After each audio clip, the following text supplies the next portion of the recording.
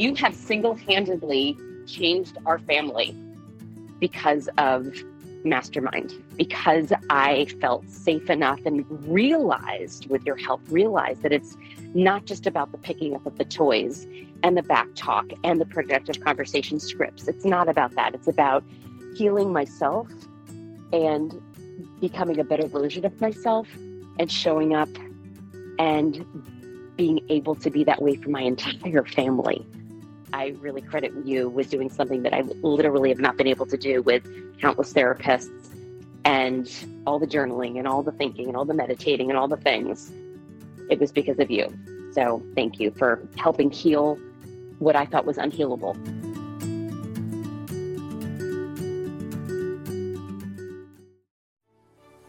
My name is Randy Rubenstein, and welcome to the Mastermind Parenting Podcast. At Mastermind Parenting, we're on a mission to support strong-willed kids and the families that love them. You're listening to the Mastermind Parenting Podcast with Randy Rubenstein, episode 157. Well, hi guys. I have a treat this week. Maybe I always say that. Maybe I always feel like it's a treat.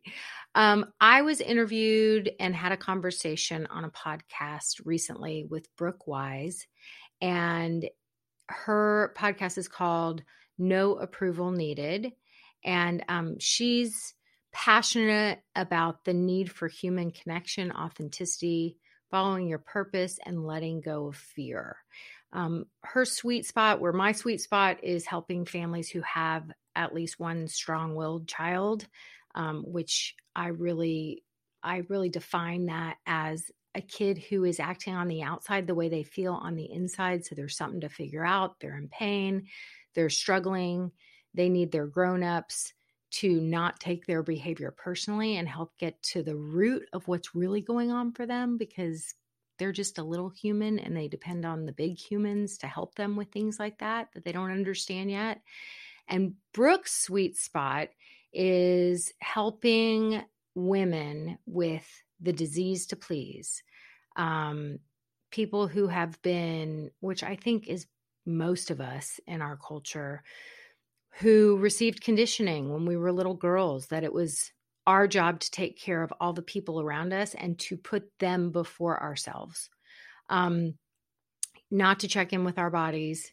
I was recently at a bat mitzvah, and the parents, they were giving their parent prayer to their daughter. And it was, it was just like the normal messages that I think are just so prevalent in our culture, like never stop making people smile. You came out dancing and performing. And it's like these benign messages that are really well-intentioned. Like, I just want you to always feel the joy and spread the joy and take care of people. And I was sitting there thinking, she's 13, like at the most critical stage of development in her life, which is confusing and hard, and coming into, and this is this ritualistic ceremony of, you are a woman now, you are entering into the, which you're not a woman yet, you're an adolescent, and you're going through this critical stage of human development, which is going from childhood to adulthood. It's this long period of transition where you're supposed to figure out who you are. You're supposed to, during adolescence, prune away all the information that's been, imprinted on you, and decide for yourself, like, which pieces you want to keep and which pieces you want to prune away. There's actually science behind that. There's a really good book by Dr. Dan Siegel, all about the teenage brain and how it's a normal stage of human development for teenagers to challenge us, because it's this pruning away period. And so they were just like, giving their sweet parent speech. And I was sitting there and I felt a little fire in me. And I think it's because I work with moms all the time who are now in a position of leadership with their kids, and they aren't understanding why kids aren't listening to them. Like they don't even realize that they were conditioned to have the opposite of leadership energy. They were conditioned to dance like a circus monkey and never stop dancing and bringing joy and making all the people around you smile. And now all of a sudden you're in this position of leadership. And if you imagine like a CEO of a company, like they're going to have to make hard decisions. And sometimes they might have to let people go. They might have budget, cutbacks or whatever it's called. And there's going to be hard decisions that not everyone's going to be happy about. And, leadership is difficult. And so when we have this conditioning, this disease to please conditioning, it can be very hard to be almost impossible to be an effective leader. And so there's something to figure out. And the cool thing that we've learned from neuroscience is that we have the human brain has the ability to recondition itself, but we can't recondition what we don't see. So we have to see it first. So Brooke, she asked to interview me and we had this really great conversation. And she's a mom herself. She has a 7-year-old daughter and a 5-year-old son. And I wanted to include this conversation here because number one, almost every mom I work with seems to have this internal struggle of people pleasing and not listening to their own bodies, and quite often not even knowing what the whispers in your body are telling you, because we think that we're just supposed to make all the people around us happy. I wouldn't have ever identified with the disease to please because I wore a lot of armor and I was kind of a tough chick. And I was just like an action taker. But my issue was I'm a fixer. And this is another common theme that I see with many of my moms is, my disease to please was really my disease to fix. I'm going to make all the people happy around me. And if they're not happy, then I'm not going to look within. Am I really happy? Have I fixed myself? I'm going to just go and deflect from fixing myself because that's the hard work. And I'm going to fix all the people around me. So when my kid came home from school in a foul mood, I was,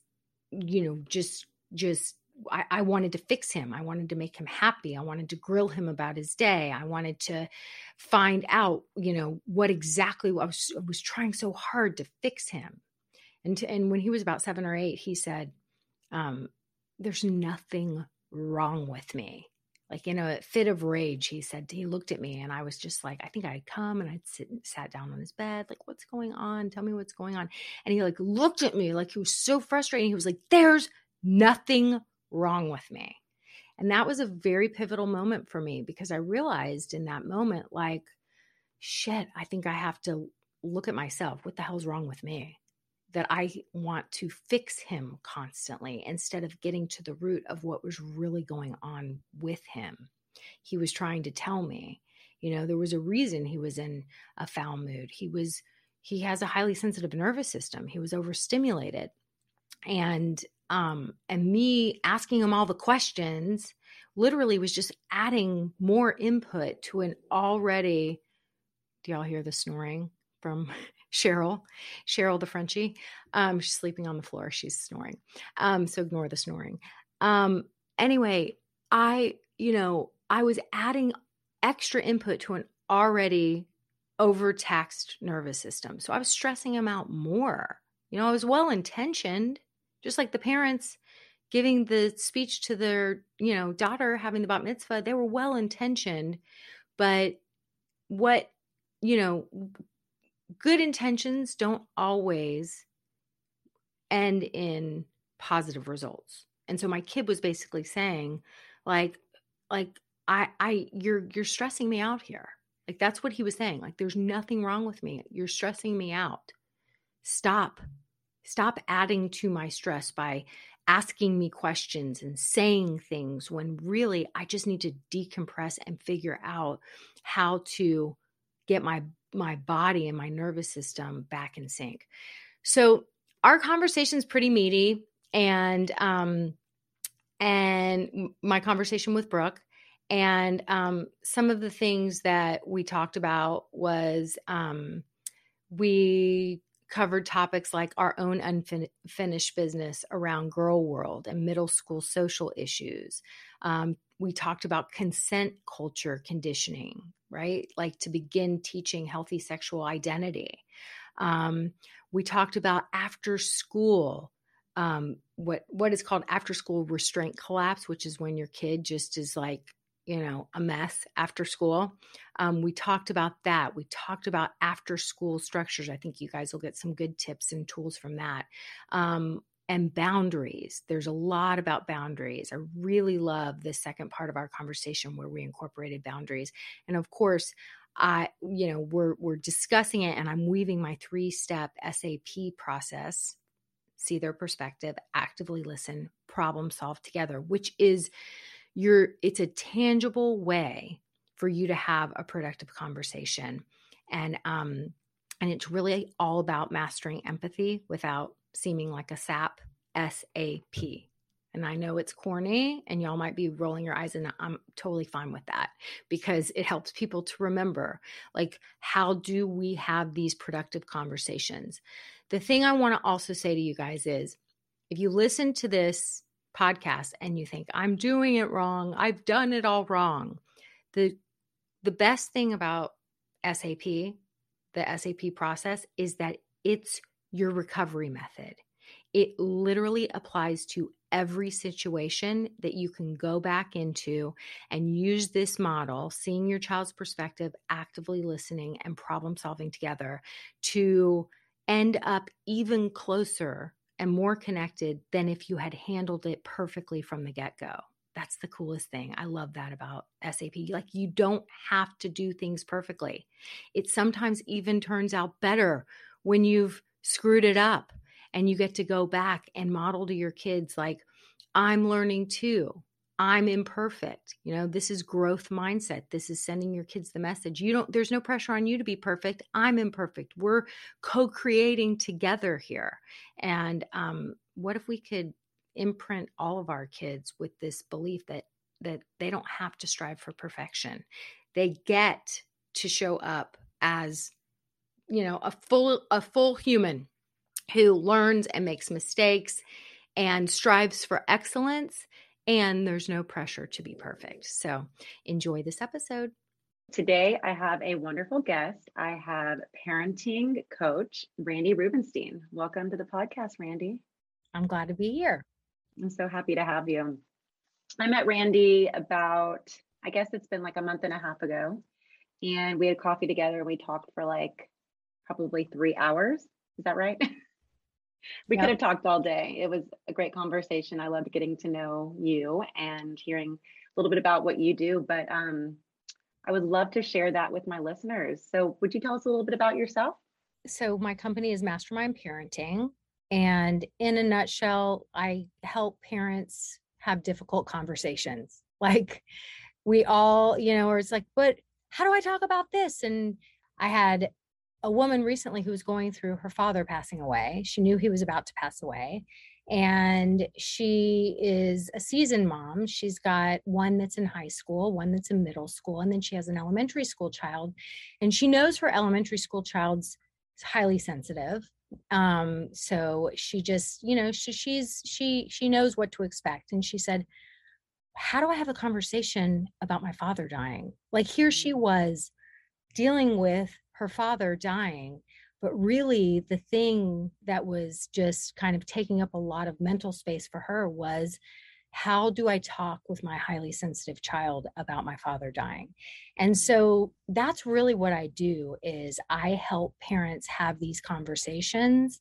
And it's more than just me teaching, do this and then do this and do this, because you really have to be in the right mental space to be able to have a productive, what I call productive conversation, and realize that, like, it's not scary. Like, we can talk about anything and everything, but unfortunately, when it comes to whether it's technology addiction, being responsible for your schoolwork, listening to your body and getting enough sleep, and not just loading up on junk food all the time and eating decently.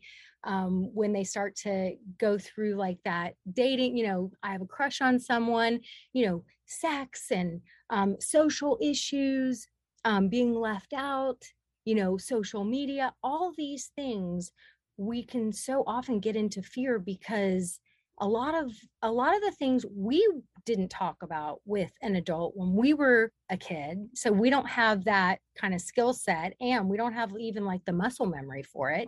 And a lot of the issues didn't even exist when many of us were growing up. And so, of course, we're all going to be nervous about how to talk about things that we don't have the toolbox to talk about. So, so I teach a process, I teach a 3-step process to kind of, just be your guidepost to go through these hard conversations. And I also teach a bunch of other tools to help you kind of just realize, what are you worried about? Like, what's really coming up for you? And so I like to say, I'm a parenting coach and I have parenting programs, but really I teach personal development and communication tools under the parenting umbrella. And that's, which is like the most important thing. We need to have these tools in order to be able to parent our children and teach them to have their own set of tools as they grow older. 100%. So I think you're doing such important work. Yeah. And you know what? It's the ultimate self-help. It is the self-help journey. Like it is your own personal self-help program, because you can't give what you don't have. And so I like to say, my sweet spot is kids that are strong-willed, because I think those are the kids that need us the most. And I think they act on the outside the way they feel on the inside, and they're in pain. Mm-hmm. And I would never would have gotten on this journey myself if I hadn't been given one of these children myself. Mm-hmm. And so, because, look, humans are adaptive, and we figure out our own adaptive strategies to make it out in the world. And it's hard to say, like, I don't ever have anyone that's like, ooh, I should take a parenting class because that would be a really good thing to do. No, people come to me when, the train is coming off the tracks. Mm-hmm. And they're in overwhelm and things are not going well.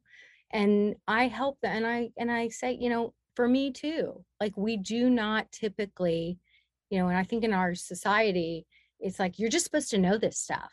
You're just supposed to know how to be a good parent, but yet you have to like take all these tests and study to drive a vehicle, but you don't have to do anything or learn anything to raise a human. And it's so true.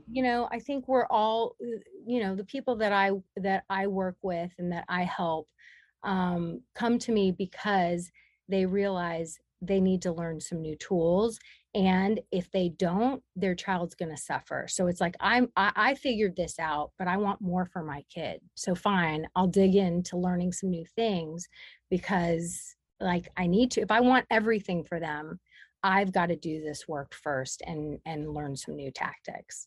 What you said right there, that you have to do the work first to be able to help your children, I think is such an important lesson. When I had my children, I didn't know what to do either. I read all the books, but no one taught me how to be a parent. I learned along the way. I watched my friends that have been learning along the way, and it's been the most eye-opening, most self-reflective experience of my life, because you get to know a lot about yourself through raising your children. But it also taught me the things that I needed to improve upon and do the work on, which I've been doing for several years now. But I would love to hear, like, what was your experience with your children? Because you have a 23-year-old son, a 20-year-old son, and then a 20-year-old, 23-year-old son, 20-year-old son, and 17-year-old daughter. Is that right? My daughter is the 20-year-old, and then my youngest is 15. So I have almost 8 years between my oldest and my youngest. Okay. I like to say, evidently, we wanted to drag out the little kid years forever, but not really. It just kind of worked out that way. And what has my experience been? My experience has been that I never knew that this would involve me changing so much and really growing right along with them. yeah, it's, we all we all love our kids the same. We all love them so much it hurts. Yeah. And so that's one thing that I've really started, it's like you just never knew that you were gonna love anyone this intensely, right? Like it's like it's hard to even wrap your arms around. Yeah. And it's been humbling, it's been humbling because there's been a lot of things over the years where I was like, damn, I didn't realize I still had stuff to work on. It's like every time you get that triggered sensation in your body where you're either angry or you're worried and your brain is spinning out and you can't sleep, um, or um, you just find yourself in a state of kind of like constant anxiety. That's always a sign. When my whole life, when I would get any kind of sensation like that, I wasn't even aware that it was a sensation. I was a number, Right. So I used to be a big closet smoker. I sort of come from a lot of functional addiction. I like to say over behaviors, like, and I went through, I mean, I'm just lucky it was never heroin. Thank God. I'm lucky it was because I have a very addictive personality because I'm a number. And so, and now I know why I'm a number because I've traced back sort of the puzzle pieces of my life. But I think so many of us, it's like, it's hard to feel discomfort in our bodies. And so we learn when we're little tiny kids, little tiny kids are super resilient. And so when we're little tiny kids, we learn adaptive strategies to feel better in a moment. And so I was really good at that. And I wore a lot of armor. And I was one of those people that I was kind of the tough chick, like, I don't know. Do you curse on this podcast? I don't. Go for it. Go for Okay. it. I was like, fuck them, like, I don't care what they think of me, whatever. But the truth is that was just armor. And that was my way of protecting myself. And so a lot of this process has been a softening, like when my daughter started middle school in 6th grade, I had already been teaching conscious parenting classes at that time. And I was a little cocky. Like, I teach other people how to do these things. My household's running smoothly. And then all of a sudden my daughter's in 6th grade and she comes, out of a volleyball practice and I'm picking her up and her head is, I'm used to my daughter who like held her shoulders back and was the fastest kid in all of 5th grade. She didn't just beat the girls, she beat the boys, and she was a little warrior. And all of a sudden she comes out of this volleyball practice and her head is slumped and her shoulders are slumped. And she just looks like she's just been deflated of all of her energy. And she gets in the car and I'm like, what's going on? And she's like, tells me about a situation where, some girl on the court, just made her feel like crap about herself. Well, next, you may want to actually hit the ball when it comes to you. And this is my daughter who's always been athletic and she'd never experienced this, and this girl just is like chopping her off at the knees. And I was so triggered in that moment. And I'm like, well, you know what? The next time she says something, I go to my tough girl programming. The next time she says something, why don't you say? And I'm like doing the finger and the whole thing. And she like looked at me almost like a confused puppy. And she's like, so you want me to be rude and sarcastic?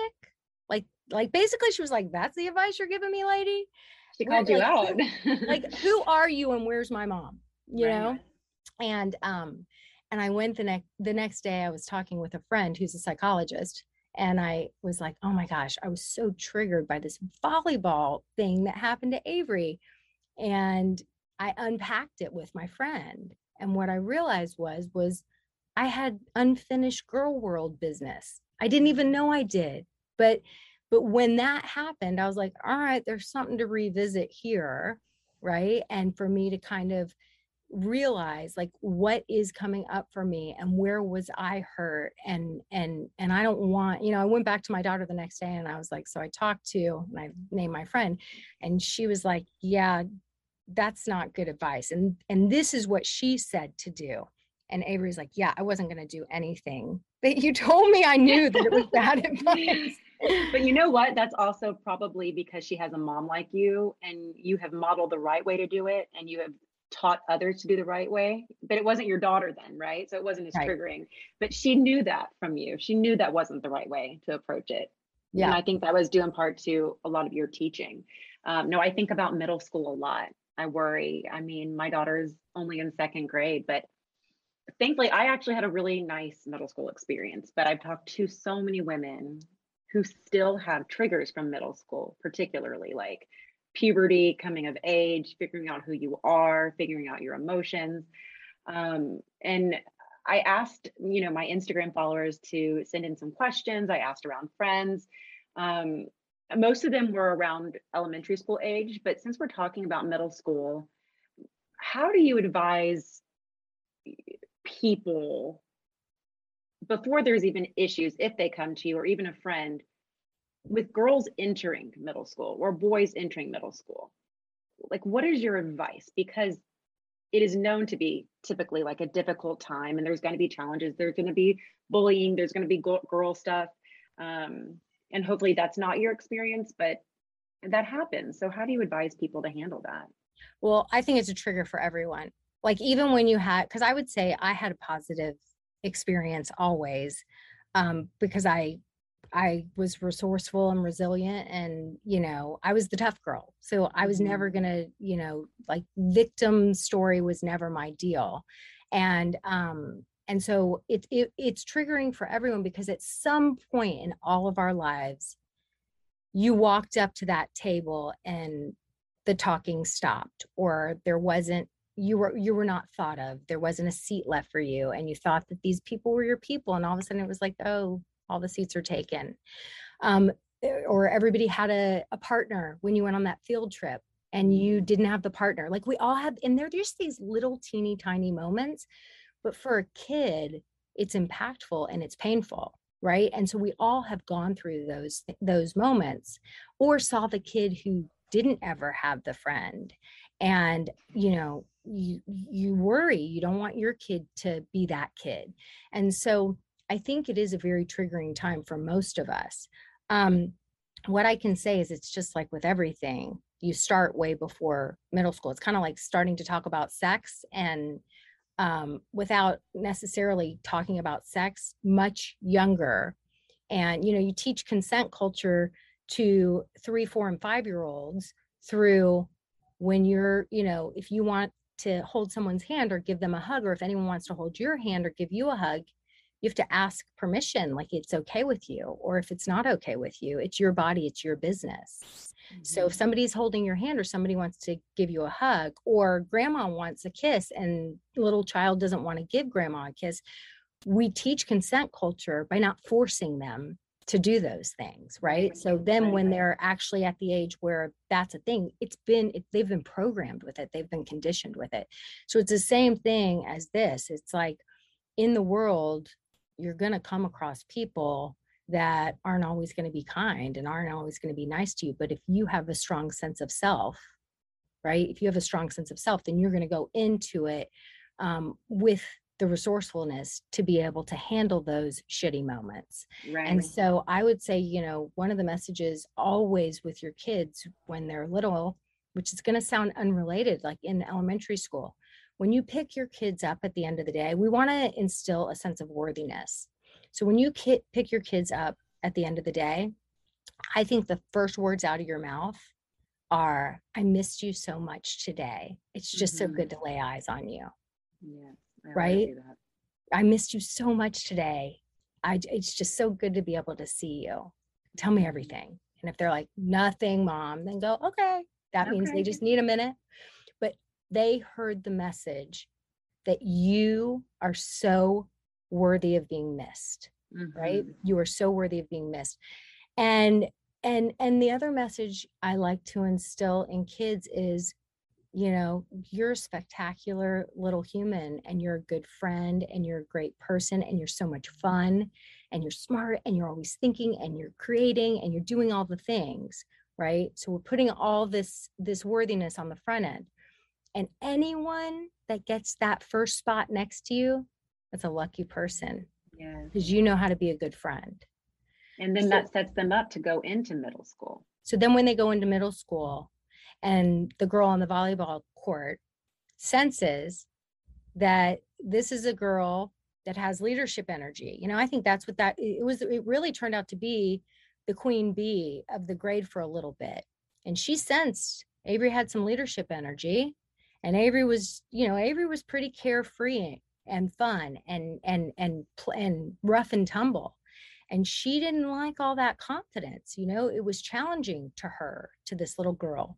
And so there was a lot of conversations over the next year or so where the conversation between me and my daughter when she was going through this was, at this little girl, at some point, she was an innocent baby, just like you were. And her mom brought her home from the hospital, and she smelled all yummy.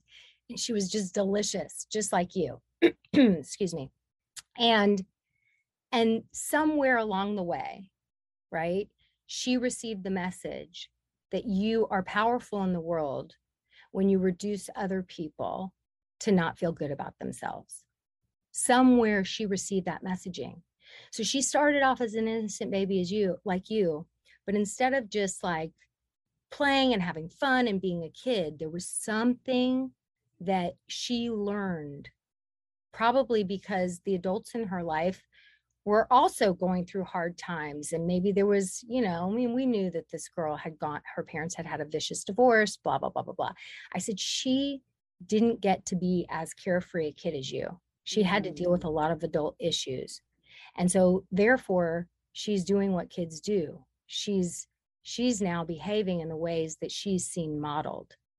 And, and I know it's hard to have compassion for that when you're the target of that. It's really hard to have compassion. But anytime you can find it within you to take a deep breath and remember, she used to be a little teeny tiny baby just like me. What happened to her? I love that messaging. And when my daughter comes to me with a situation, oftentimes it's in a group of 3 and she's feeling left out, or she's with somebody and someone says something on the playground. I always try to say, well, do you think maybe they're having a hard day, or maybe they woke up grumpy on the wrong side of the bed? Because that's not their heart. I try to always have compassion and teach her to have that too, like you said, because I think that if you towards conflict like that with a mindset of compassion, then you can kind of let go of it and not take it so personally or be so sensitive to it, but to consider the other person that is being unkind. So what I'll say, it's hard. So I want to say that, so like, I said, I teach people how to have difficult conversations. So my 3-step productive conversation process, which really is infused in every situation, even like that compassion piece is huge. And before you get to the compassion piece, we have to do what's called holding space and seeing the child's perspective. So, because if we bypass it and we go to compassion too quickly, then it feels invalidating. And and I know, like, this podcast is about approval seeking, right? And it accidentally conditions ignore your own feelings and your own hurt and your own upset and quickly go to thinking about the other person.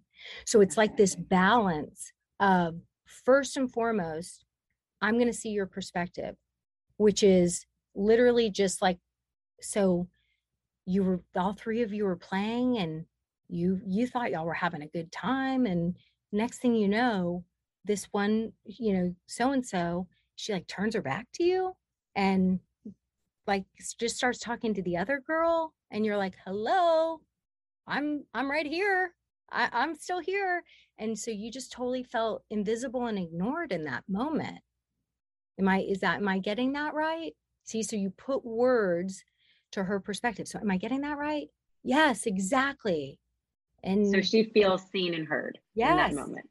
Yes. First and foremost. Yes. You see their perspective, because it's like, yeah, that sucked. You know, I've felt, and the main message is, I hear you, I'm validating you, and me too. Yeah, you know what? I felt like that too before. I do Yes. that. Yes. And That it's helps. I feel so like the that helps a lot. right. So that first message is me too. You're not alone. You're not the only one. Me too, me too, me too.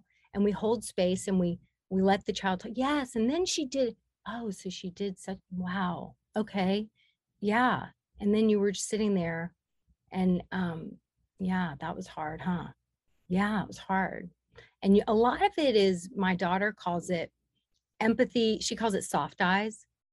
So there's a lot, the holding space is, it's almost like there's not a ton of words. You're just sort of listening, and you're, like doing the thing that we do sort of naturally as women. Like, you're feeling it, you're with her, your tone, your mannerisms, you're giving her the soft eyes, like, oh, not sympathy, like, oh, poor baby, that was so hard. No, we don't. Like, I don't know about you, but when I go through something hard and somebody's like, oh, I'm so sorry that happened, I'm like, fuck right off. Like, no. So I don't want that. That doesn't make me feel strong. But when you're like, oh, I felt like that too. I wish I had the answers, but I have totally felt like that too. And so it's me too. And then you listen, you hold space, you are worthy of being listened to. I'm just going to be here with you without trying to fix or solve or happy up. And I'm not going to invalidate you. And then you move into that compassion piece. But first, you want to prompt her to solve her own problem. And especially if she's already received these messages a lot about compassion and considering the other person, you're like, so what do you think was going on for her? So, like, how do you, what do you think is the best way to handle it? How do you think, you can help her realize she was accidentally turning her back to you? Like, what are your thoughts on this? And you have to wait, because they usually have their own answers. Sure. And you wait, and whatever they say, you're like, interesting. I wouldn't have thought about it that way. I like where your brain's going. Nice. Okay. All I can say is I've been there too. And it's so hard when you're in the moment to, like, want to think about what happened in her day, or if she had a fight with her mom in the morning or anything like that. It's really hard when somebody does something hurtful. And usually that's what's going on. Like, she's just taking out whatever happened to her. She's like, and then your kid was like, well, yeah, the teacher actually did yell at her because she forgot that. Yeah, so she was probably embarrassed that she just, yeah, so she wasn't being her best self today, and Exactly. that was hard for you. Yeah. And if we're teaching this at, ages 5, 6, 7, 8, 9, what an amazing lesson and tool in the toolbox to carry on into adulthood, because I don't think I had that at that I age. didn't. I didn't. I think that's been something that through reading and listening and learning, I have developed. But it wasn't just innately in me to be able to see the other person's perspective right away.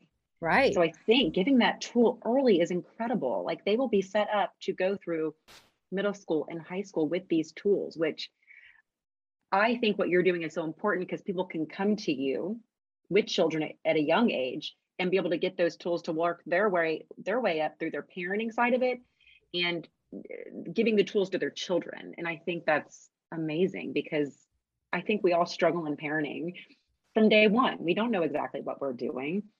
First, we're exhausted and tired because our baby's up all night. We don't know if they have colic. We don't know if they're hungry. Then they turn into little toddlers that are frustrated because they can't communicate with us, and we're running around after them because they've just started walking and we don't want them to get hurt. And then they start school and we start to get a little bit of freedom back. But then we worry, right? We worry all day about them. Yeah. And then they get to, I don't know, 5 and 6, they're in pre-K kindergarten. And something that I got an overwhelming response about questions for you was about after school dysregulation. And not only did I get those questions over text and over Instagram, I'm experiencing it very much myself with my almost 6-year-old. And I've been having conversations about it for the last, I guess, 2 weeks since school started. And I've kind of unpacked the situation a little bit and I kind of understand it, but I think you could speak to it even better. And I know a lot of people would like to hear your perspective on how to handle that. Okay, so there's actually a term for it. It's called after school restraint collapse, which sounds like a fancy term, but when I read an article on it, I was like, oh my gosh, this is exactly what I experienced with my son Alec. He was my strong-willed one. He's my 23-year-old when he was little, but really he just was a person that had a highly sensitive nervous system. So sounds were louder, smells were smellier. He takes the world in at a heightened degree, always has. And when you're a little kid and my husband's the same way. I didn't know it at the time, but my husband's the same way. And when you're a little kid who is wired in that way, the school day is super overstimulating.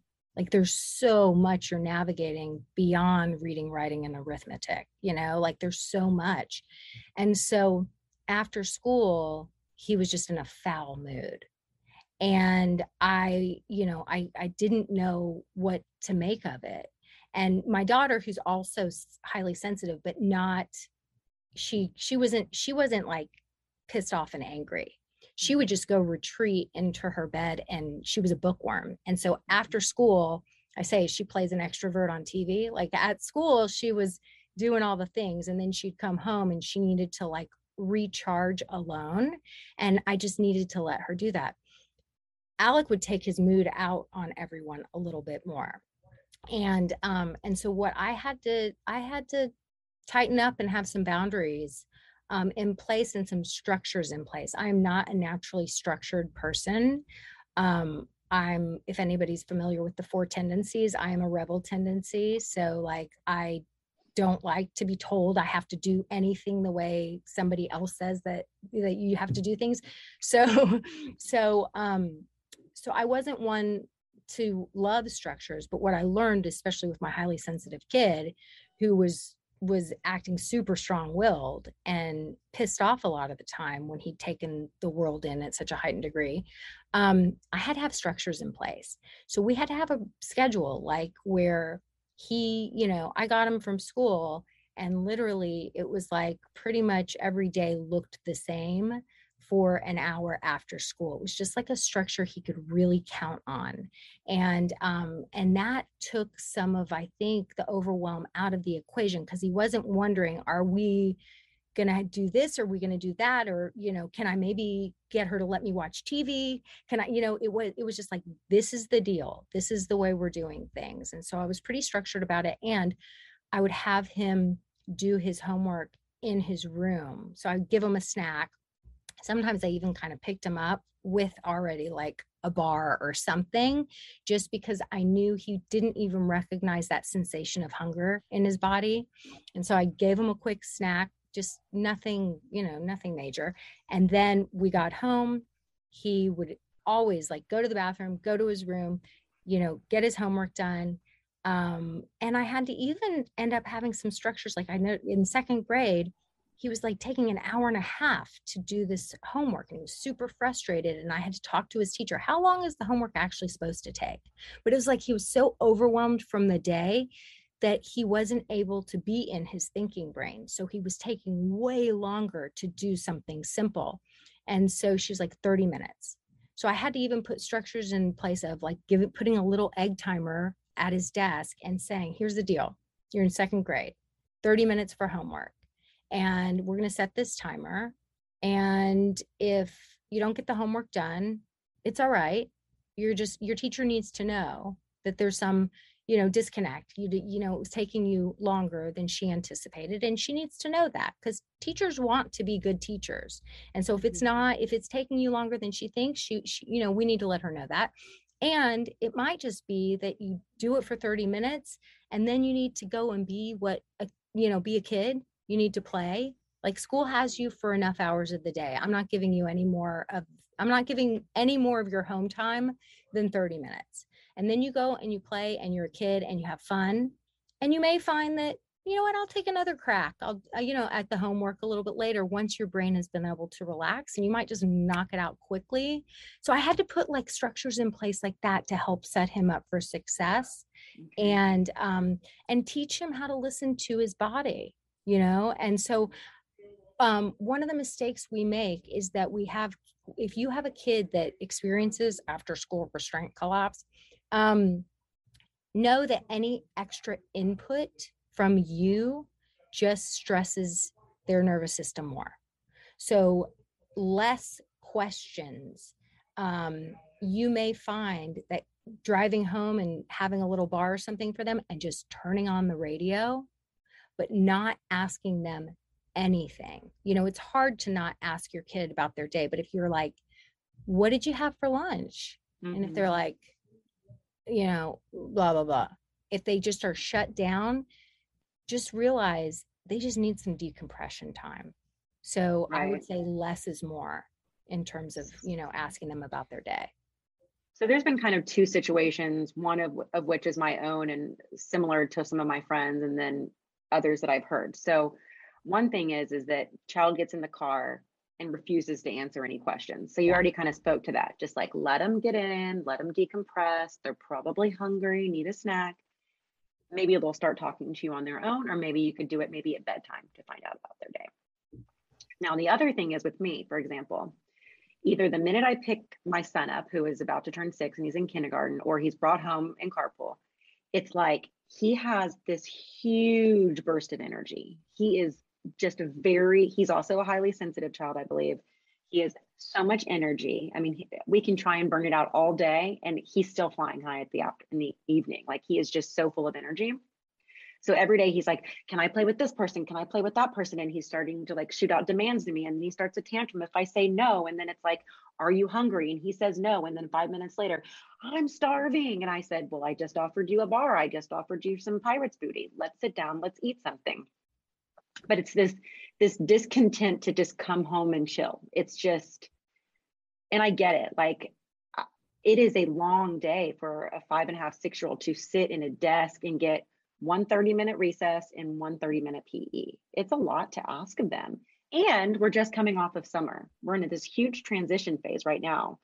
And it's COVID, it's a strange world we're living in with that on top of it all. But I know that myself and some friends are trying to figure out ways to help their kids sort through their big feelings and emotions after school, because it's like they hold it in all day and they're on their A game, and then they just like take everything out on us when they get home. Okay, so it's actually the same thing. Hyperactivity is quite often overexhaustion. And it's a long day, and it's been a lot of stimulation. And so his body just, gets all jacked up. But the fact that he can quickly go to a tantrum, it means that he's just unregulated. He's just dysregulated in his nervous system. And so it's just been a lot. And so this is where the structure that we hate it helps them to feel safe in the world, because they know what to expect. And so, they don't have to be constantly testing and seeing, but can I have a play date? But it's like the uncertainty of, but maybe she'll say yes, or maybe if I ask like this, or maybe if I badger enough, because it's like there's a lot of ambiguity there. And so he's just going to test it, and he's going to test it.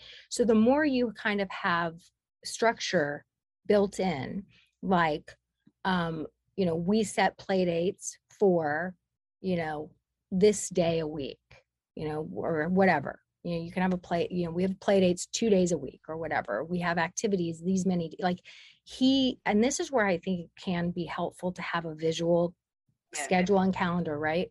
I love offering 2 positive choices. It's one of the tools that lots of different, parenting professionals teach when kids are 3 and, everything, they have resistance to everything. They're challenging everything. So you offer 2 positive choices. You want the red bowl, you want the green bowl, you want a snack, you want this. When you have a kid that is dysregulated, any choice is extra input to their nervous system. Right. And let me tell you something, because I had 3 kids like this, where I was like, at what age do they start recognizing the sensation of hunger? Right. So like I call it like there's like eat to live people and live to eat people. And so if you have eat to live children, um, they quite often don't recognize the sensation of hunger until they're all of a sudden famished and starving, and it just creeps up on them and they can't ignore it because they'd rather be doing lots of other things than eating. And so they just kind of push it away and push it away and push it away. So the structure of like a snack just shows up, or if they're not thinking about it, and you want to help them to learn that sensation, you could also, one thing from the fridge, one thing from this bowl in the pantry, where they're able to have some choice. But if you know that he does this regularly, I would just have it where there's a snack, it shows up, he's like, I didn't want that. Go, okay, well, you can get something from the bowl and something from the fridge. Help yourself. If you're not like, it's not a big deal. Okay. And we have a day for play dates, and we have a day for activities. And so then when he asks you, you've had this conversation ahead of time, a productive conversation where you see his perspective. So look, you just started the school, it's everything you just said, which was seeing his perspective. We just started the school year, and last year was wonky because of COVID, and it's still a little wonky. And we had this, summer was so fun, and we didn't have to be sitting in a desk for so many hours. And there's a lot that you're adjusting to, and you're just a little kid and you want to run and play. And so after school, things haven't been running so smoothly. And it totally makes sense because you're dealing with a lot here. Do you feel like that? And so you see his perspective. And then do you feel like that? Is this making sense? Is it something different? I want to know what your thoughts are on this.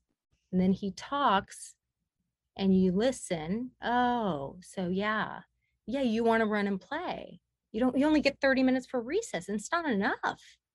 Like, I don't understand. How are they thinking that 30 minutes of playing all day is enough for you? Yeah, okay. And then you problem solve with him, and you ask the what and how questions. And once you kind of allow him to problem solve, then you're like, okay, I'll tell you what we're going to be doing. We're going to make a schedule so you know exactly what to expect on school days. We're going to talk about how much screen time is okay, and when you're allowed to have this. What about homework?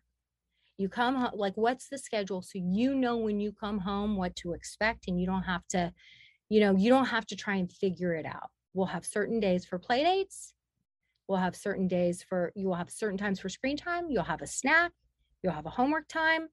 And then you need to be a kid and we'll get outside and we'll go have some fun. And then when I make dinner or when I'm doing this, that's when, I like to say, if you're using screen time, if you're a screen time family, then just put some parameters around it, but also use it at a time where it's convenient for you.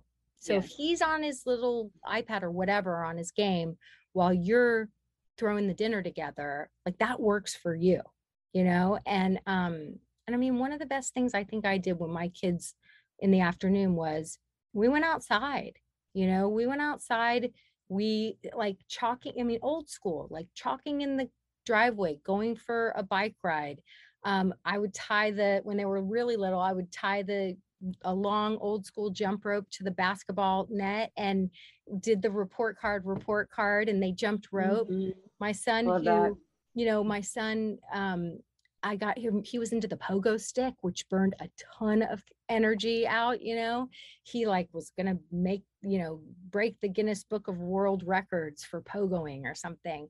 And I'd go out there, he'd just be dripping sweat, just like, you're together, but you're also giving them a chance to like be outside and feel alive and get some fresh air. But that structure, right, I think, is important.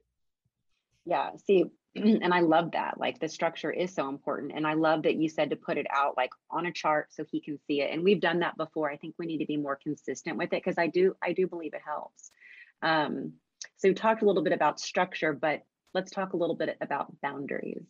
And I've talked a little bit about boundaries, but I think that boundaries in all aspects of our life with our children with our friends, with our family, with coworkers is really important. So boundaries really are, if you think about a physical boundary, I like to teach, I have a program within my programs that's called Boundaries. Okay. And the way I start describing it to people is, if you think about the boundary of your property, like if you're a homeowner, and where your property ends and your neighbor's property begins, like that's a tangible boundary, right? You don't want your neighbor building their fence on your property. That's yours. And so having some structure helps people just to understand what the boundaries even are. If we didn't have fences, which some people don't have fences between their neighbors, you're like, I think my property ends here, but I'm not really sure, And so I think it just helps everyone to be on the same page more when you know where the boundary is. So when you have structures in place, and for those of us who are structure resistant, like me, it's actually generous, and because it helps other people just to know where you stand on things so that they don't have to constantly test. So if you have the structure in place of like, on Monday, this, on Tuesday, this, and y'all, I don't want to, I am not into putting a bunch of extra things on busy moms' plates. Like I have to be the perfect mom and have like the perfect color coded freaking laminated chart, whatever. It doesn't need to be like that. You can get just like a calendar, that you buy at Michael's or wherever, and use that. Like it doesn't need to be super cute. And you could have, a lot of times it could be like a piece of printer paper where you sit down with your kid and look, incorporating them, then you're going to get more buy-in, where you're like, okay, I'm going to draw the line. You write Monday, Tuesday, Wednesday, Thursday, Friday. Okay, we got this. Now, what's happening on Monday? Okay, draw a little picture and I'll write the words in, incorporate them into it, and then they have ownership.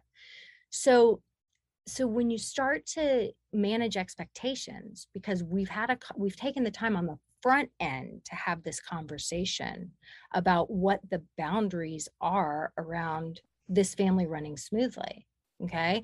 This is the way the afternoon is going to go. And this is going to help us to know what to expect. So you don't have to always be saying, but can I have a play date? Like, Tuesdays and Fridays are play date days. Like, you don't even have to ask me that question. And when you ask me that question, this is the boundary, right? When you ask me that question, I'm just going to point to this beautiful thing we just made. I'm not even going to say anything. I'm just going to point because your brain just forgot for a second, and it's okay. And I'll just point, and then you'll be reminded. It's not a big deal. And see, so now it's like when you've prepared for the moment when the boundary is going to get tested, because when we start to, as a person who struggled with the disease to please, as many, many, many people have, just because you got it in you to set some boundaries and tell people where you stand on things and what you'll put up with and what you won't put up with, it's their job to test those boundaries, because that's what humans do, right? Humans always go back to the way it was before because that's what they're used to. And so then they test you. And then he's going to be like, on Monday, he's going to be like, can I have so-and-so over? We had so much fun today. We didn't get enough time. It's only 30 minutes of recess and I really want to play with him. And he's my brand new friend. And you're like, you're going to point to the chart. Okay. And he's going to badger and badger and badger and badger. And if he's used to badgering and ultimately, getting his way, he's going to do what has worked before because he's a human. And that's what humans do. And then it's going to be your job to put your money where your mouth is and not be consistent. Take the bait. So you're be consistent. You already established that the boundary was, if he has a memory lapse, you're just going to point to the chart. You're not even going to engage in conversation. And then he's going to continue pushing. And you're just going to be like, and then you're going to disengage and walk away and walk into the other room. And then he's going to follow you maybe, and he's going to badger some more, because that's worked in the past. Of course he's going to do that. but of course. And then you're not going to engage in conversation. And then he's going to go into a full-blown meltdown. And then you're not going to engage even some more. It's going to be hard as all get out. Like, it's so hard. It is. And then when he finally comes out of that temper tantrum, you're going to say, not, we talked about this, you knew, blah, blah, blah. You're not going to do that. Nobody wants to hear that when they're just coming out of a temper tantrum. You're going to say, wow, you calmed your body down. That's really hard to do. You did it. I like that. And then you're going to be able to have a conversation. It's hard to remember these new things. And you had a new friend, and you're going to empathize. You're going to see his perspective. Yes. And you're going to actively listen. And then you're going to problem solve together. So what do you think is the best way to do, the best way to handle it next time you really want that play date, but it's not Tuesday or Friday? What do you think you can do about that? Because the answer is going to be what it was today. I'm going to point to the chart, and I'm not going to give in. How do you think you can handle all those big feelings? What are you going to do when that happens? Mm-hmm. And then you get to put your energy on the skill building. It's hard to control your body. Can you take some deep breaths? Can you go, jump on the mini trampoline and get some energy out? Can you say to yourself, I can do hard things. Tomorrow, I'm going to have an amazing play date with so-and-so, and I'm going to tell mom that I really want her to arrange it tonight. Like, how are you going to handle it when this moment happens next time? Okay, so now we're putting all of our energy on the front end, and that's what helps us to follow through on the boundaries, like even better and even better and even better, to the point that eventually we are conditioned with having boundaries. And so see, this is where I say parenting is the ultimate self-help journey, because it's there's no way to master a new skill unless you practice it. Right. And kids give us an opportunity to put our money where our mouth is, to practice and practice and practice and practice. And then you find yourself in life, in all your relationships, work, extended family, like you've just now been conditioned with this new language of having boundaries because your kids helped you to master the skill. I like that. Another question that I got a lot of was sibling rivalry, siblings fighting, and over and over again, we tell them to stop. We explain you can't hit your sister, blah, blah, blah, but it just happens over and over and over again. And some of these are, 4 and 6-year-olds, or 6 and 8-year-olds, or 6 and 10-year-olds, but it seems to be an ongoing thing in a lot of homes. It is an ongoing thing, just like boundaries are an ongoing thing. It's what I have a program called Sibling Fighting. So sibling fighting is the most advanced program I teach, because it is really a conflict resolution program. And a big part of the sibling fighting program is boundaries. Right. And so what I can say is it's very difficult when the two people you love more than anyone in the entire world are fighting with each other, because it's like, whose side do I take? Oh, right. I'm going to take the side of the bigger one, or the one who is, typically the herder, not the herdee. But it takes two to tango. And so, the kid who showed up, I call it wronger, the kid who smacked his sister on the back hard, maybe the sister had been, grab the remote and turn the channel, when he was in the middle of his show, and so, or was bugging him for however long, going, what are you doing? What are you doing? What are you doing? What are you doing? So it's like, really? Well, if you're going to play judge and jury, like you're just going to be going back and forth and back and forth and back and forth. It's not helpful. And it ultimately doesn't give your kids the skill set to be able to manage their own conflicts. And it actually turns them against each other, right? Because when you play judge and jury and one of them gets in trouble, then ultimately the one in trouble is gonna retaliate later, because they're not like, I got myself in trouble, I really made some mistakes, I shouldn't have done that. They're like, you got mom mad at me, you got me in trouble. And so then they're going to get back at them. So what I want to say is, so I teach a 4-week program on sibling fighting. So it's, it's involved.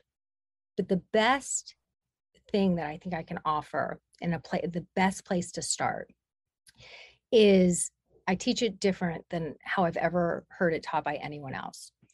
We typically do exactly what you said, and it's natural to go, to admonish the aggressor, right? The one who we think seems like the most wrong in that moment. And what we focus on grows. So, right? So if you focus on the hurting, you're going to get more hurting. Doesn't mean the one who's been wronger is going to be off the hook. It doesn't. I think that's what people get worried about. We're just going to address them later. Who we address first is the more injured party. Okay, so the child who has just gotten hit or is crying or was called a name, you focus your energy on the injured party. You take that child, you go to that child, you get down on their level, you give them the soft eyes, the empathy, you let them know, tell me, you just got hurt, you just got smacked. You didn't like that, huh? Was it okay with you? Was that okay with you? And if you've been giving, like most of us, most of your attention to the aggressor may actually be doing it in an attention-seeking way. Right. So they're not going to be happy with you giving your attention to the injured party. They're probably going to start badgering you. But mom, she was bucking me, mom. And you're going to literally have to lay a hand on them and say, just a minute, I'm talking to your sister. And you're not addressing them. Just a minute. You may have to lay a hand on them and just gently stroke them, which lets them know you'll have your day in court. I'm going to let you talk to me, but not yet. And you're 100% focused on the injured party. Was that okay with you? And you ask that question, which sounds so stupid, because of course, no kid's going to be like, yes, it's okay with me that somebody hit me or called me a name. Right. But you want to ask that question to the injured party because you want to empower them and for them to own, no, that wasn't okay with me. No, it wasn't okay with you. Like it's not okay with you for people to call you names. It's not okay with you for people to hit you. That's right. Absolutely right. I don't care if it's at home. I don't care if it's at school. Nowhere is it okay for someone to lay hands on your body. See, so now all of a sudden we're focusing our energy where we typically focus it on the aggressor, and then we accidentally sort of reinforce a victim narrative for the other child. Instead, we're focusing our energy on the healing, not the hurting from the get-go, and we are empowering that injured child. It's not okay with you for anyone to lay hands on you. Mm-hmm. So what do you say? What do you say when that happens? Now we've just taught our child boundaries, self-worth. We've again put our energy on the front end and the skill building. What if not to make this a male-female thing, but what if every female was conditioned with that, language? It would be a different world. Yep. It would be a very different world. So what about the consequence for the aggressor? See, so we all want to go to the consequence first. Yes. But what happens is, in productive conversations, what we're really doing is solving problems, resolving conflict. And quite often, look, we have to have rules in our house. And so those rules have been established ahead of time. We want to establish those rules ahead of time. Like, we are a family that uses kind words and gentle hands, that, offers to take someone else's plate to the sink when I take my plate to the sink. We work as a team. We like to have fun and eat ice cream at least one time a week. Like you have your manifesto. Who are we? It's almost like if it was a company, this is your mission statement. Like these are your core values. So you have that, and it's established, and it's been established. We are a family that uses kind words and gentle hands. We support each other. Home is our safe place. There is no bullying, period, end of story. So when you have a child that has an oops moment and gets caught up because it's hard to live with people. We've all had a roommate that we were like, oh my gosh, love you as a friend. Can't wait to not live with you anymore. Like, we have to just be honest. Like, it is hard to live with people. And especially if all the people are living for the most part in their emotional brains, as little kids are, it's going to get volatile at times. So we have to manage our expectations. And so we take them through this productive conversation format where we're seeing people's perspectives, we're actively listening, we're problem solving together, we're coming back together, where the injured party is speaking up and the aggressor is hearing their words. I'm here with your sister so that you can hear her words. But before we've done that, we also have to, there's a way to go to the aggressor. We put a gentle hand on them. We've stroked them. We basically let them know, like, okay, I still love you. Unconditional love is coming from me in a nonverbal way. And when we go to the aggressor after we've empowered, the injured party, we have to use something called positive intent, which is a pretty advanced skill. And it's basically saying you screwed up, but you're not a screw up. It's similar to growth mindset, like we learn through mistakes kind of thing. So, so what I'm getting is you were just here watching a show. Next thing you know, your sister was making a bunch of noises. It was interrupting your show. You were feeling frustrated. Then she grabbed the remote, she turned the TV off, ran away with it. And you just were so frustrated. You forgot the words to say, hey, give me that back. That was rude. I was watching that show. That's not okay. You forgot the words because you had a human moment. And so you smacked her. I feel like you've been in my house because this is what happens. Like, obviously this happens in a lot of homes because I feel like you have seen this go down in my house. And so, that's the thing is that, we use the term consequence, but we really actually mean punishment. Like, what's the consequence? That's how they'll learn. They need to have yes, I believe in consequences. I believe in establishing boundaries and I believe in consequences, but consequences are not punishments. Consequences are like, it's a natural way that somebody is going to learn that I did this thing. It actually helps kids with self-regulation. I did this thing when I was super upset or too impulsive. And now I'm experiencing something that is uncomfortable because of that. So like when we have rules in place for when you have days where you have those oops days, we have the oops day rules of you forgot, you had a human moment. You used, hurtful hands and hurtful words, or something happened and you had an oops moment. We all have them. What that tells us is that your body needs more rest. And what we're going to do on those days is we're going to give your brain more rest. There's going to be no screen time on those days on an oops day. And you're going to have a 30-minute earlier bedtime to help your butt. So see, there's the consequence. It's been established ahead of time. And then we have to follow through on the oops day rules.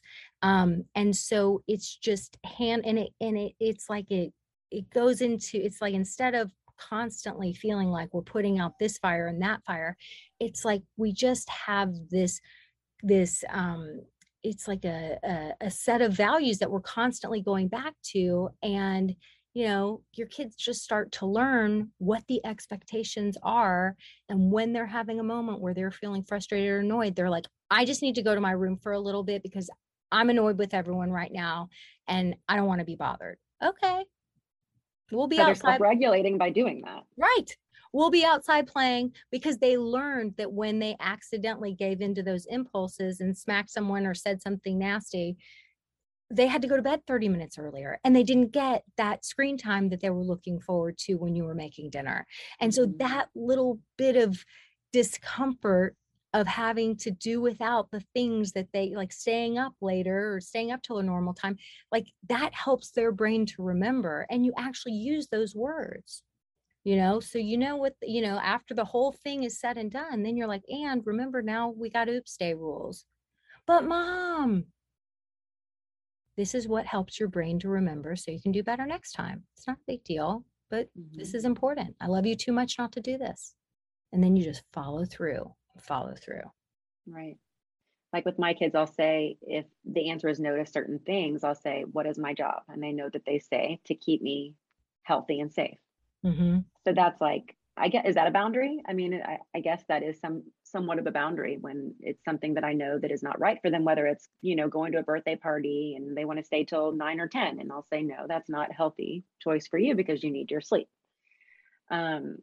One thing we haven't even talked about is technology. As far as iPads and TV and social media for the older ones. I feel like that's a huge topic to cover. There might have to be a part 2 for that one, but there's a lot of questions around that. There's a lot of questions around how much time they should have, what apps they should be on, what they shouldn't be on. And then going into the middle school, high school is, having the phone and what apps they have on the phone. And if they're on Instagram and monitoring the messaging on Instagram, there's just so much to dive into there. So maybe we'll have to have a part 2 on that, because I know that a lot of people want to know a lot of things about all of those things. Well, and look, I think I sent you the link we have, like, I wrote basically like a technology ebook, because I would get so many of these questions, just to give people a guidepost. But really what I like to say is, I don't ever like to say, it's like, if your kid is on technology longer than this amount, then, I think people beat themselves up enough. Like, you're doing it wrong. You're ultimately the expert of your own family and your own home. So, people really have an inner knowing of what's too much and what's not. But sometimes I think we just don't know how to have these conversations where we establish the boundaries, and then we establish what the consequences are if those boundaries are crossed. The problem is that when we are coming from a place of fear, we're not in our thinking brain. And so it's hard to remember or to tap into your inner knowing of what to do. So I have this technology ebook that I wrote that just sort of like helps people to kind of understand, all right, okay, I'm getting that I need to have some parameters. Okay, here's some suggestions for, when might be an okay time to let a kid have access to social media, or, rules around the phone. And but I don't say it's like black and white. It's like, here's my suggestions, and you take it and do with it what you want. But I think it just helps to take some of the uncertainty and ambiguity out of it. And also some of the fear out of it, because it's like, no, when you're in a fear, you're not going to be able to know what to do. But if we just like take a breath, realize, yes, the world is changing more rapidly than it ever has before. We're all pioneers here. Nobody knows how to really navigate this stuff. We're all co-creating and figuring this out together. And, guess what? Grounded grown-ups who show up from that place of feeling grounded, keep things in perspective, we solve problems. That's what we do. Calm people solve problems. So like, it's going to be okay. Okay, my kid like rotted on the couch, and they weren't just watching TV. They were on their iPad for freaking 4 hours this Saturday or during the summer or whatever. And now I feel like the worst parent ever. And like, we talk ourselves off a ledge. Like, it's going to be fine. You know what? You needed a mental health day, and everybody got a vacation day. And we all sort of need to rot on the couch every once in a while. And it's going to be okay. Yes. So true. Okay. Yeah. Well, I downloaded it, and I will definitely share it with our listeners. One thing that I kind of struggle with that is kind of related to technology as well is my children will say to me, Mom, I want this. Can you order it on Amazon? Mom, I want this. Can you put it in your cart at Target? We can go pick it up later. And I think that kind of speaks to this world of instant gratification. It's, you ask for it and you get it right away. And I feel like I'm guilty because sometimes I will do that for them. And it's like setting this really bad example for them that you ask for it, you get it, and you get it right away. Because if the Amazon package doesn't come the next day, they can't even believe it's not there yet. Right.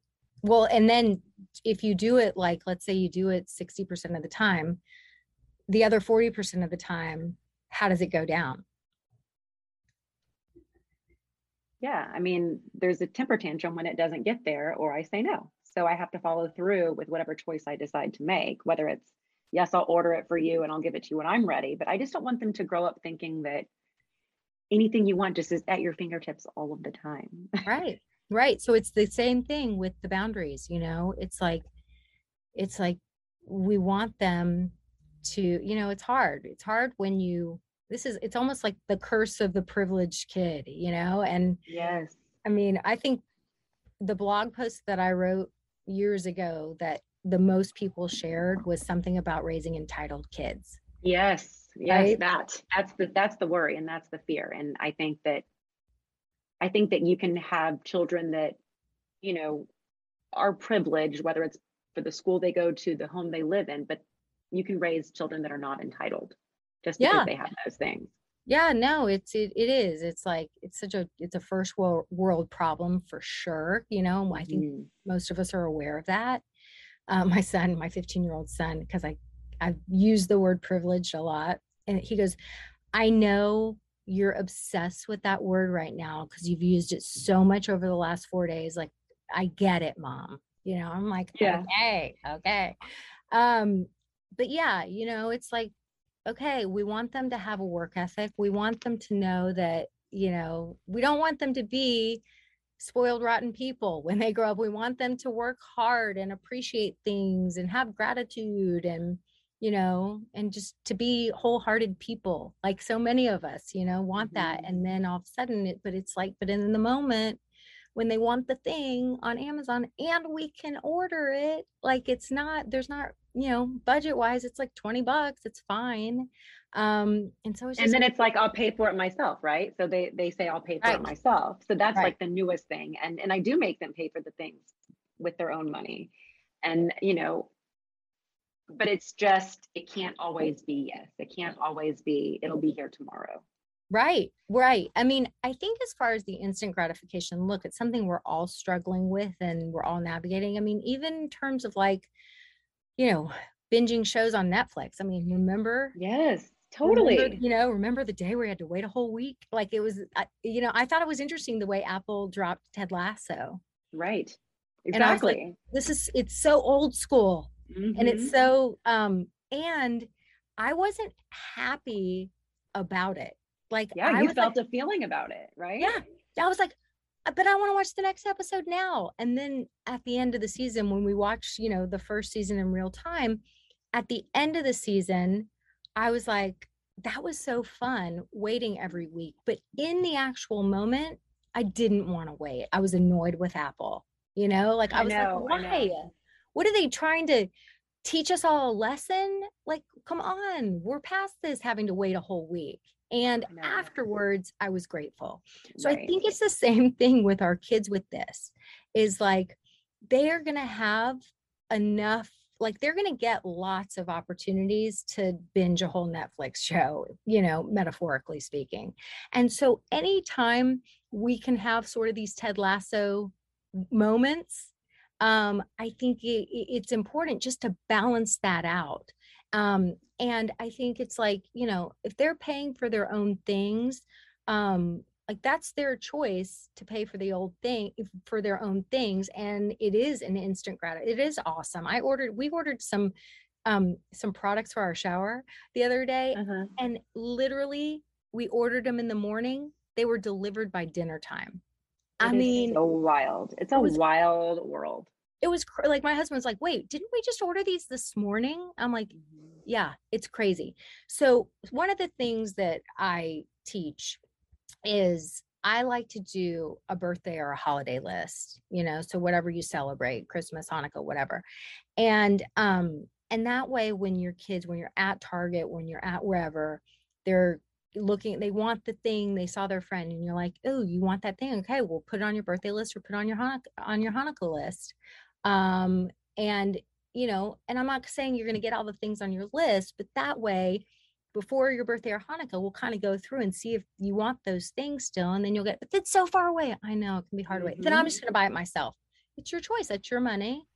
This is And literally what goes down. Like, I'm laughing because you've just nailed like so many things that go on in my house. We have a birthday list. We have a Hanukkah list, and it's, oh, but that's too long. And Dylan's like constantly, well, how many days is my birthday? And I'm like, well, it's 2 months away. That's so long. Tears, you know. That's so long, tears.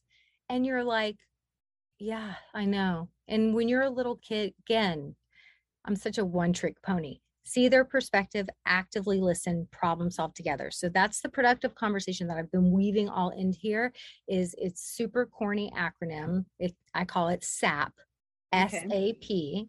See their perspective, actively listen, problem solve together. And it really is all about mastering empathy without seeming like a sap.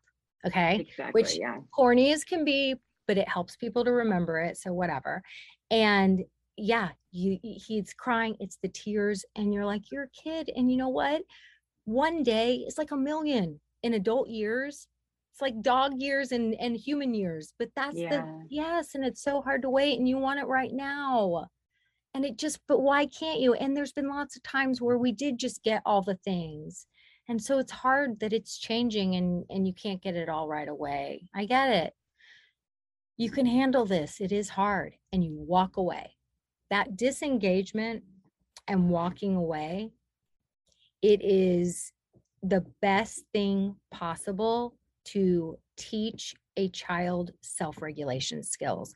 Because if we sit there and argue back, then there's something that happens biochemically in the body. You get a little bit of an adrenaline rush. But mom, why can't I? It's too long. I'm so upset. And he's getting a little bit of an adrenaline rush. And then you're throwing, well, I told you because I don't want you to grow up. Look, and so you can't just always have things. One day you're going to be making the money and you know. So it's going back and forth, back and forth. And that actually, that adrenaline rush actually helps to balance his nervous system a little bit.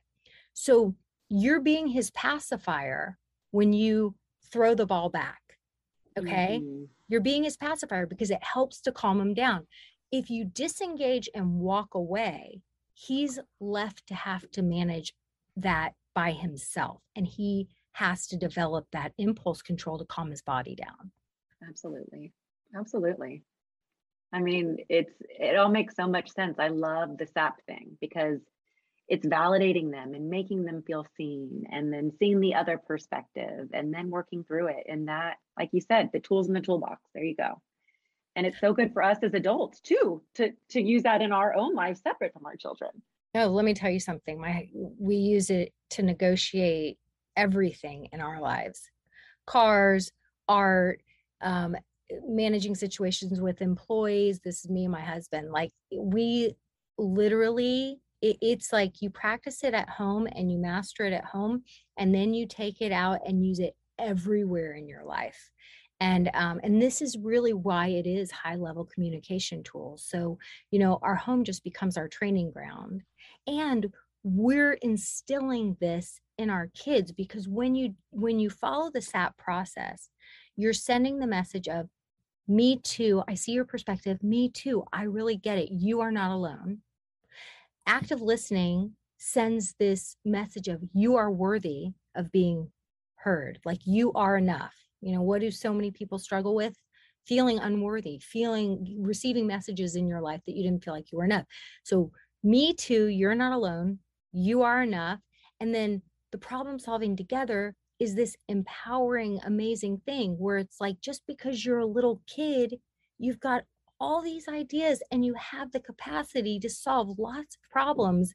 And I'm here to help you. You don't have to do it all by yourself, but I'm not going to take over and make you codependent and make you only rely on me to solve the problems.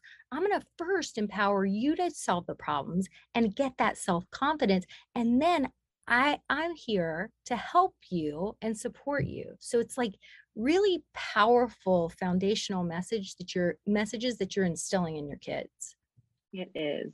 Thank you so much. This is wonderful information, and there's so much more information to gain from you. So how do people find you if they're interested in getting involved and taking your course? And also, you're an author. I didn't even mention that you've written a book. Yes, I wrote a book. I'm actually writing another one right now. And you have a podcast. Yeah, and I have a podcast, Mastermind Parenting Podcast. The best way to see what I'm up to and how you can work with me and learn from, take my programs is to go to mastermindparenting.com.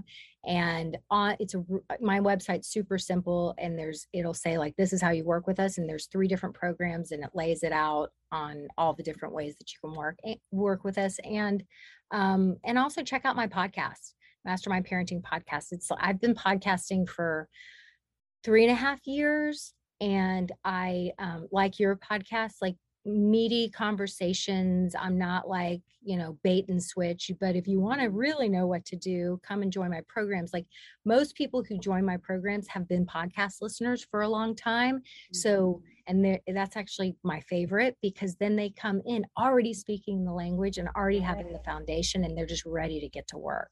So yeah, I was listening to your podcast before Allie ever introduced us. And then when I realized, when she said, "Oh, you need to meet Randy, I think you would love her," I'm like, I listened to her podcast, and I can remember days sitting in the carpool line being like, okay, they're about to get in my car. And I would think to go to your podcast to listen, to get some tips to just like gear up for the afternoon.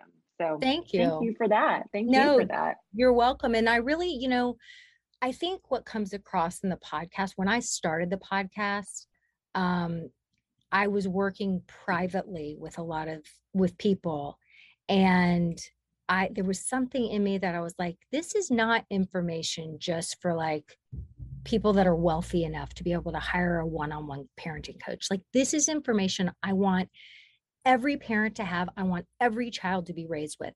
And so I started the podcast really from a place of service of, I want to give people the information. And if somebody's going to take the time to listen to things, because that's what I did for many years, is I like something like what I'm doing in my community didn't exist. So I had to piecemeal it and find all the information and read tons of books and find the things to listen to. So I was like, if somebody is going to be that person that is just hungry for information, like, I want to provide that. And it's my pleasure that it's, that there's no fee involved. That's fine. Just take the time to learn it and go do it. So I really did start the podcast from that place. And I feel like that's what's always kind of shined through. Yeah. And I think you can feel your passion for sharing the information and truly, truly caring, and coming from a place of experience. You've done this, you've raised children. And I think that's also comforting to know that you're somebody who has actually been in the trenches and you have had that type of experience. So thank you so much for joining us today and doing this with me. And I will share your podcast, your Instagram, and your website all on my show notes. Love it. Everyone can reach out to you. Thank you. This was so fun. This was great. I'll talk to you soon. Sounds good. Okay. Bye, Randy. Bye. Thanks for listening today, guys. I hope you picked up some tips, tools, maybe some baby steps for creating more balance and boundaries in your life. And I just wanted to let you know, if you want to continue moving the needle forward in creating this for yourself, having a happier household, I want you to go to my website and check out mastermindparenting.com. We have 3 beginning programs, and if you need some accountability and more support, then please look for the one that would be a good fit for you. And as always, we're on all the social channels under Mastermind Parenting. On Instagram, it's mastermind_parenting.